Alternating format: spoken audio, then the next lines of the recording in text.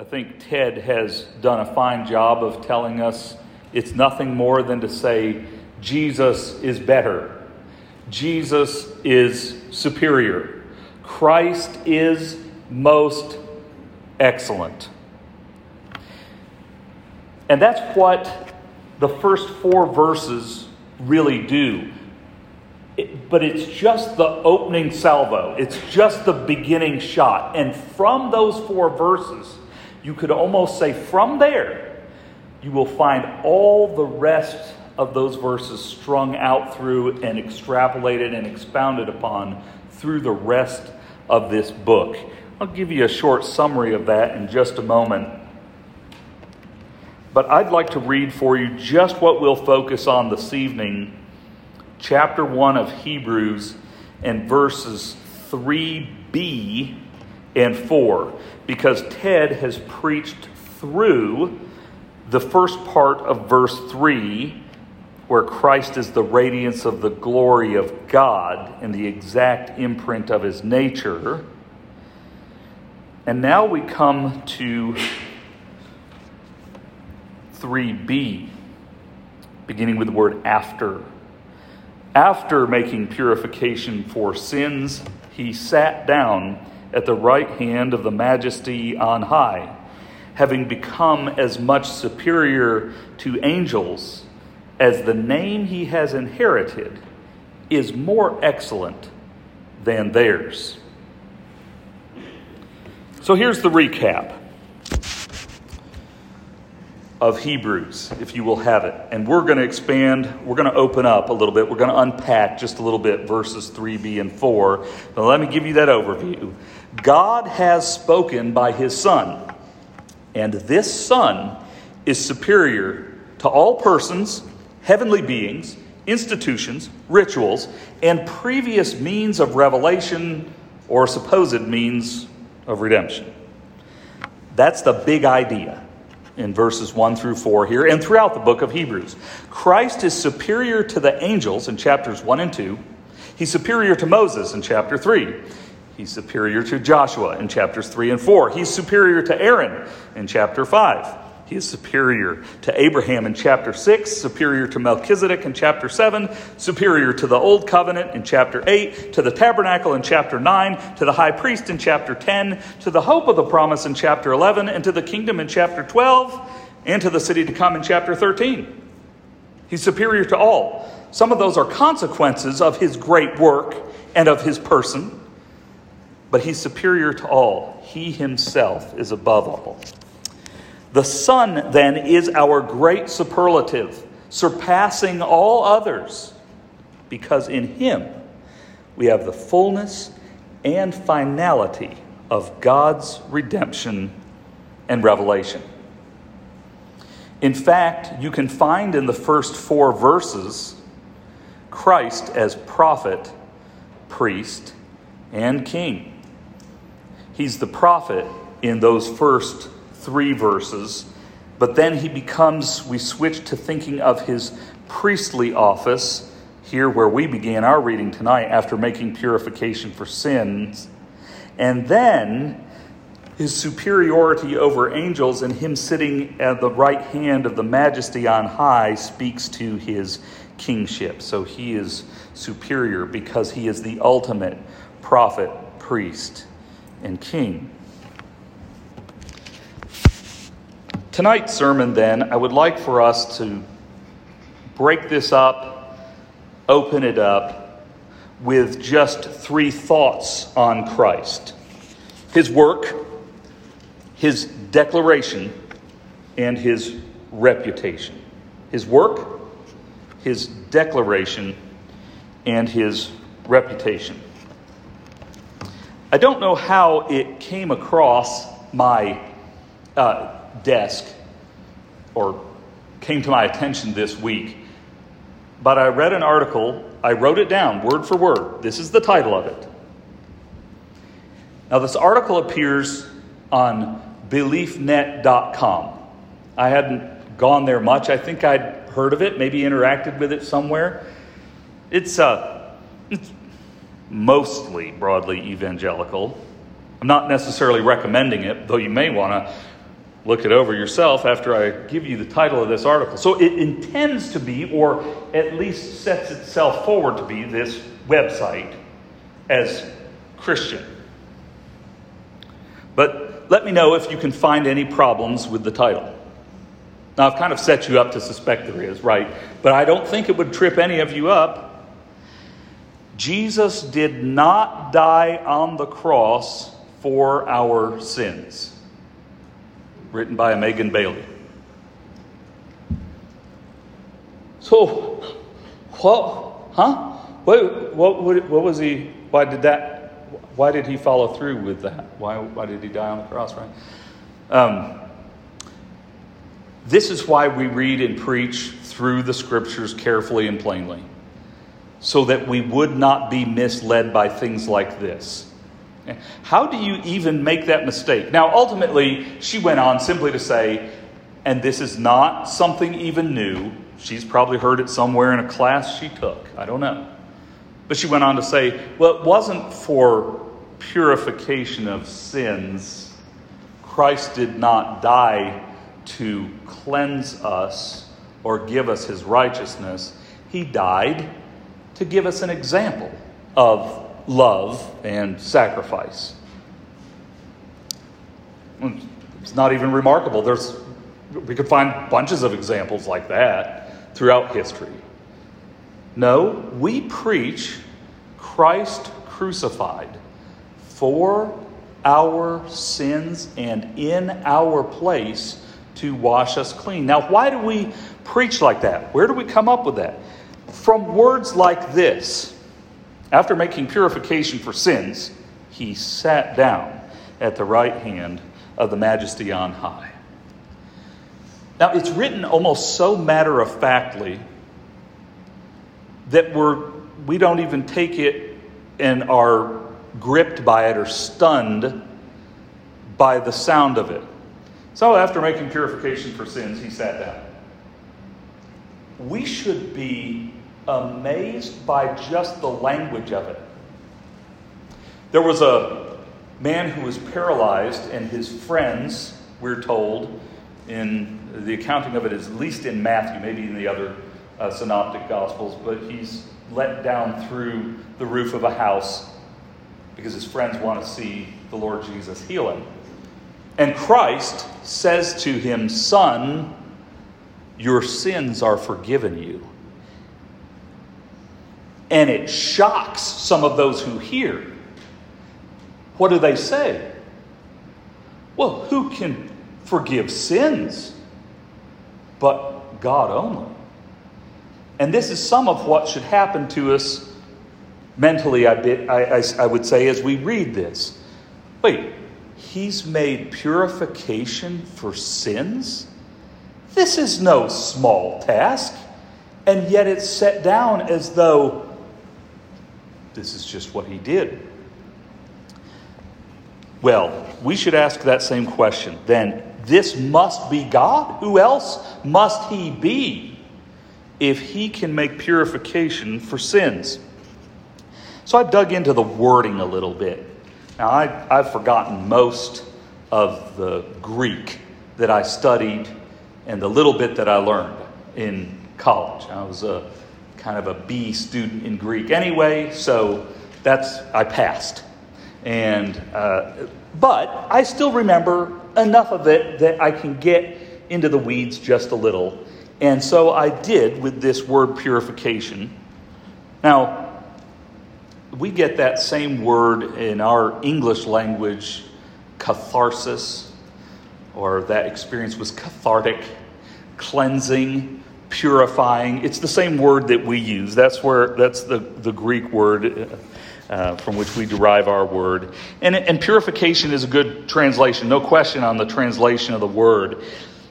But the way it's framed here, and as we compare that to other passages, and particularly to the other writings, and especially in chapters 9 and 10 here in Hebrews, this purification is not, he makes purification for his sins and everybody else's. Now, from other passages, we know that Christ was sinless. but we want all of Scripture to match and to fit. We know it does. We just want to make sure we understand that it does. And it does here as well. It's a reference to the person doing the action, making purification, as doing it for someone else. The sins of another group or of another person. It's an outward-facing action. This is not making purification for his own sins and everyone else's. It's purification for those who are the recipients of it and not for the one taking the action or doing the purifying. It's a bit like, and it's a reference really to the Day of Atonement. Yes, the high priest did have to make purification for his own sins because, of course, he was sinful.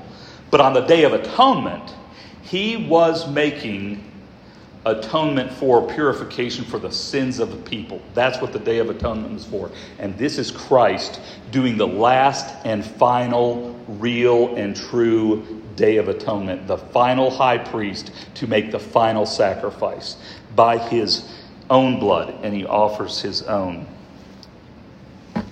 So, we won't spend any more time on this particularly, other than to say, the writer opens up this concept of purification through the blood of Christ and his cross, opens this up a little bit more in chapters 9 and 10. So I'll let Ted get to that, rather than try to unpack all of that here for you now. But let me read to you two selections out of chapter 9 and one out of 10. For if the blood of goats and bulls and the sprinkling of defiled persons with the ashes of a heifer sanctify for the purification of the flesh, in other words, making someone ceremonially clean, how much more will the blood of Christ, who through the eternal Spirit offered himself without blemish to God, purify our conscience from dead works to serve the living God. So this is a purification of conscience. It's a complete and full cleansing. Later in chapter 9, indeed, under the law, almost everything is purified with blood, and without the shedding of blood, there is no forgiveness of sins. In chapter 10, therefore, brothers, since we have confidence to enter the holy places by the blood of Jesus, by the new and living way that he opened for us through the curtain, that is, through his flesh. And since we have a great high priest over the house of God, let us draw near with a true heart, in full assurance of faith, with our hearts sprinkled clean from an evil conscience, and our bodies washed with pure water. The Lord Jesus, in making purification for sins, cleanses us all the way, from top to bottom and inside out, and we're clean. You can't do any more scrubbing. We're washed clean. And I don't know if I can think of any better news than that. Now, he did such a good job of this, and it doesn't have to be done again. That's his work. That then he makes a declaration, but not by saying something, by doing something once more, or maybe doing nothing at all. He sat down. That's a pretty clear declaration. Now, let me say this to you just a little bit differently. I spent 6 years in college, and there were times when we all sat and filled out our paperwork and filled out the exam, final exam, midterm, didn't matter. You fill it out, you're sitting at your desk, and then you're supposed to go turn it in. And the teacher's just sitting there because you got to get it done in the class hour. Teacher's sitting at the front of the room, and you just stand up and you turn it in. And you know the smartest guy in the class or smartest gal in the class, they've already stood up and they turn theirs in. But you stand up, you walk up, turn it in, and you sit down. Now, half of the time, I wasn't very sure about my sitting down. I didn't know if I was going to have to get back up later to receive a grade I didn't want. But that's only one component of finishing a work. Okay? There are two pieces of it here in this passage. Yes, he sat down. He knew his work was complete. But where did he sit? At the right hand of the Majesty on high. So that's the other part of the declaration. His work is received. He doesn't stand up again. He has full acceptance from God the Father Almighty, the Majesty on high, who says, sit here. There are two pieces of this work, and both are done. He knows he's done, and the Father declares he's done. So it's an absolute and complete work on all parts. There wasn't something that God the Father required of the Son to wash away sins, which the Son thought he had done and then sat down, and the Father says, no, there's something yet more. When he sat down, he had fulfilled entirely and completely all the will of the Father to accomplish our purification. It was done. That was his declaration. He declared it over. And then we think of his reputation. So we looked at his work of purification and his declaration regarding that work, that it's complete. But thirdly, his reputation. He lived up to his name is a way to reflect on this or to see this. He had become, or having become, as much superior to the angels as the name he has inherited is more excellent than theirs. What we're saying here, or what the Scripture is saying, is that what he had done, the name that, or he had become as much superior to the angels as the name that he had inherited. So what he had done had fit his name or his reputation. He lived up to his reputation as the Savior, as the rescuer. If somebody said to me, Dan, you're the greatest real estate broker ever, that would be a nice compliment. I don't even think I'd believe it. I wouldn't. I'd like to think I'm good. I'd like to think I'm excellent, but I wouldn't live up to that name. I just really couldn't. But he has a name he had inherited, and it's greater than the angels. And having made purification for sins, he sat down, and what he has done matches his name. Savior, Rescuer, Yahweh, Jehovah. Take all the names, and he lives up to them all. His work, his person matched his name, matched his reputation. But if you'll allow me, I want to take a little diversion here, because I can understand that we would talk about Christ being greater than Moses, greater than Melchizedek, greater than Aaron. I can understand that we name people. But why is the writer of Hebrews talking about Christ greater than angels?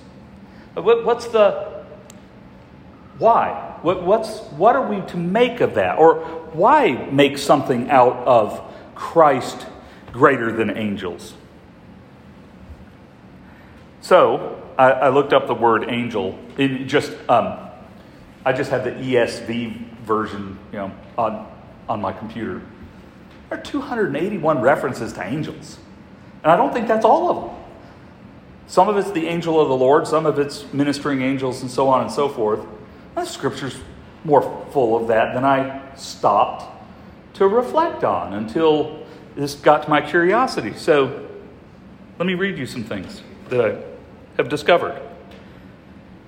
And I think that helps us understand the greatness of Christ. In Scripture, and I don't think this is a comprehensive list, angels appeared to Hagar, Lot. That surprised me. But then I remembered, yeah, sure enough, Lot. Abraham, Jacob, Moses, Balaam. Remember the guy riding the donkey? Got his foot crushed against the rock, and that made it even matter. The whole story is fascinating. You got to go read it again. Gideon, King David, Elijah, Daniel. He even said there was an angel in that lion's den with me. That's his testimony. We know that Gabriel appeared to Daniel. We learn that later. There was an angelic appearance to the 3 Hebrews in the fiery furnace, Shadrach, Meshach, and Abednego. I mean, even Nebuchadnezzar saw that. Zechariah, Mary, Joseph, and others. I haven't named them all. That's 14. That doesn't mean, we're talking about a few thousand years, so it's not like there were angel appearances every other day. And just because you haven't seen one or I haven't doesn't mean very much. Probably all the angels actually have names. We have reason to suspect that, since we do know 2 by name. There's one angel named Gabriel, right? And one named Michael. Those are the only 2 that we have names for. Gabriel is mentioned once with Daniel, and then he also makes the announcement of Jesus to be born to Mary, makes that announcement to Mary. And he makes the announcement to Zechariah regarding John the Baptizer. Michael is called an archangel, suggesting to us that angels actually operate in hierarchies. We're told there are so many of them you can't number them, thousands and thousands. Some of them worship God continually. That's the seraphim. I don't know what category of angel that is. We're not told. We're not supposed to get overly fascinated with angels, but if we're going to talk about Christ being greater than angels, who are the angels? What do they do? So there's a hierarchy, since there's an archangel, and that's Michael, and he evidently oversees armies. He goes to battle with Satan in Revelation 12. So we read about Michael in Jude, verse 9, Revelation 12, and Daniel 10 and Daniel 21. That's Michael. Taking from Wayne Grudem, a good commentator, he writes, angels are called mighty ones who do his word in Psalm 103. They're called powers in Ephesians 1. They're called dominions and authorities in Colossians 1. They are certainly greater in might and power than humans. 2 Peter teaches that, and also Matthew 28. Angels use their power to battle against Satan's demonic forces in Daniel 10 and Revelation 12 and 20. During our earthly lives, we're a little lower than the angels. Hebrews chapter 2, verse 7 says that. But as powerful as angels are, when Jesus returns, followers of Christ will be raised higher than them. 1 Corinthians chapter 6. So angels are, in fact, real, mighty beings who serve God continually, have done it for centuries, have ministered to the saints, led some kind of spiritual wars. So it's not insignificant that Christ is superior to the angels. They would stun us, as they have others in the past, were we to see one. We probably have to get out of our minds the idea that where they have wings and where, I don't know. I mean, there is talk about the angels who cover their faces with their wings. Okay, but that doesn't mean they all have that. Whatever the case may be, whatever we are to know about angels, and there's much more here to know, Christ is greater in excellence, in radiance, in glory, in work, in person. Christ exceeds the angels in every way, in his work, proclamations, in his glory and brightness, in his position, in his person, in all that he is and does. Christ is greater than the angels. Christ, our Lord Jesus, deserves your worship and mine. And this is the theme we'll find through the rest of Hebrews, and in fact, all of eternity. Let's pray.